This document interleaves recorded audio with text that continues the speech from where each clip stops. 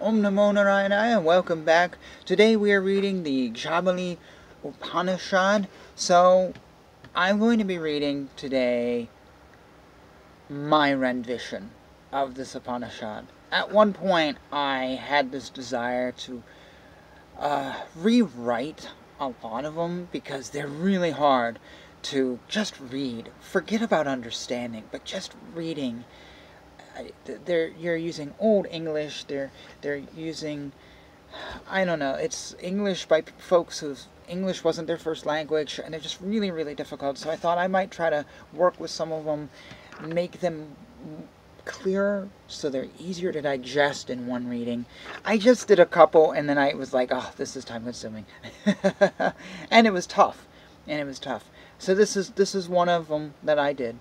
If you like this, let me know. I'd be appreciated, hearing that. It'd be nice to know. But the sage Pipalada approached the sage Jabali, asking him, "O godlike sage, would you please teach me the secret of the absolute philosophy? What is truth? Tattva. What is the essence of life? Jiva. What are all animals? Pasu. Who is the Lord? Ishvara. And what is the method for salvation?" The sage Jabali explained to him everything as follows. The essence of life, Jiva, is nothing but God, the Lord of all beings, Pasupati, who acts the role of egoism for all beings. Thus God, as the essence of life, Jiva, of all animals, Pasus. He is the Pasupati, who knows everything, and who does the 5 jobs, including creation, and is the Supreme Lord of all beings. All living beings, in common terms, are those animals which eat grass, do not have the ability of discernment on a high level, viveka, are led by others, are made to work in jobs, such as those in agriculture, and undergo a lot of suffering. Comparable to the human owner of such animals is the Lord Pasupati, who rules over all beings. The sage Pipalada then asked, "What is the trick to acquiring all this knowledge?" The sage Jabali replied, "By wearing holy ash. With the holy ash in hand, recite the 5 Brahman mantras starting with the Satyajota mantra and chant Agni Riti Bhatsma, or the holy ash is fire. Mix it with water while chanting Manastoke. Then put the holy ash on the forehead, the head, and the shoulders in sets of 3 horizontal lines, the tilak, while chanting the 3 Trayusha mantras, starting with the Trayusha mantra. The Trayusha mantra is considered a form of penance.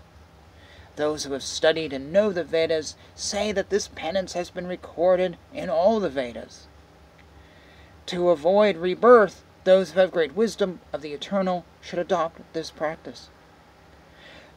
The first line is called the Gar Gyatya, or the domestic fire, that being the source of heat in the home.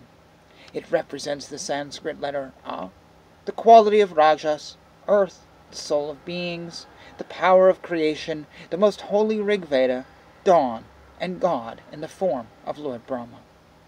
The second line is called Dakshinagi, or the fire of the south. It represents the Sanskrit letter U, the quality of sattva, atmosphere, the soul inside the body, the power of desire, the most holy Yajna Veda, noon, and God in the form of Lord Vishnu. The third line is called Ahavaniya Agni, or the fire of the sun. It represents the Sanskrit letter Ma, the quality of tamas, the place of the gods, the supersoul, the power of knowledge, the most holy Samaveda, dusk, and God in the form of Lord Shiva. One who wears holy ash, whether he is celibate, such as a brahmachari, or an ascetic, like a sannyasi, gets rid of major in addition to minor sins. He becomes fit to worship all the gods. He becomes like one who has taken bath in all the holy rivers, and like one who has chanted the Rudra mantras. He does not have rebirth. This Jabali Upanishad tells us that this is so.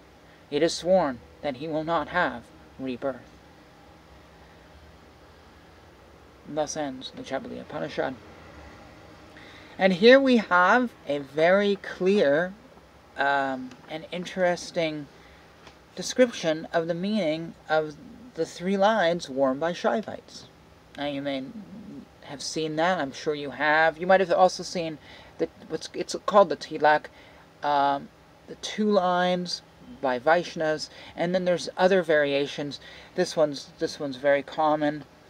You see it a lot, and that's what these 3 lines mean.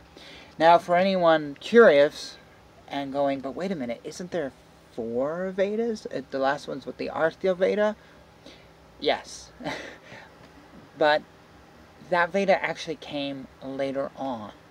And I believe it is a collection of things that have been brought together. It's not like the Rig Veda, which the Rig Veda is that's written as the Rig Veda. The Artya Veda is other things that have been jumbled, so it's a compilation. And it came after the fact, and yeah, it often gets left out in these things. So I will say it's really funny whenever I read these short, and this is very short, Upanishads, after having delved into such books like the Srimad Bhagavatam on this channel, and the Kama Sutra, which just go on and on and on, in detail, almost mind-boggling detail, I always feel a little bit cheated. It's like, is that it? Anyways, that's just me.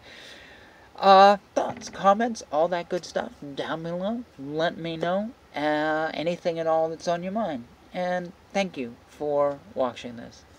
Until next time, Hare Krishna, Krishna Krishna, Hare Hare, Hare Rama, Rama Rama, Hare Hare.